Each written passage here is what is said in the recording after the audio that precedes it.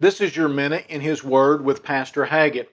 In Psalm 16 and in verse 6, the Bible says, "The lines are fallen unto me in pleasant places. Yea, I have a goodly heritage."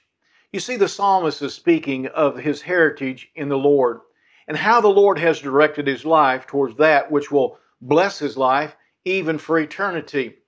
You know, all of us should strive to leave our children and our grandchildren a goodly heritage, one that will direct their lives to live for the Lord Jesus Christ.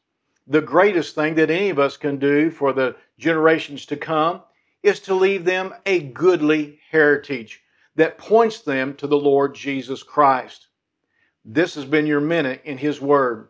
And if you don't have a church home, let me invite you to come and pay us a visit at Calvary Baptist Church. We're located at 1823 South Miami here in Marshall.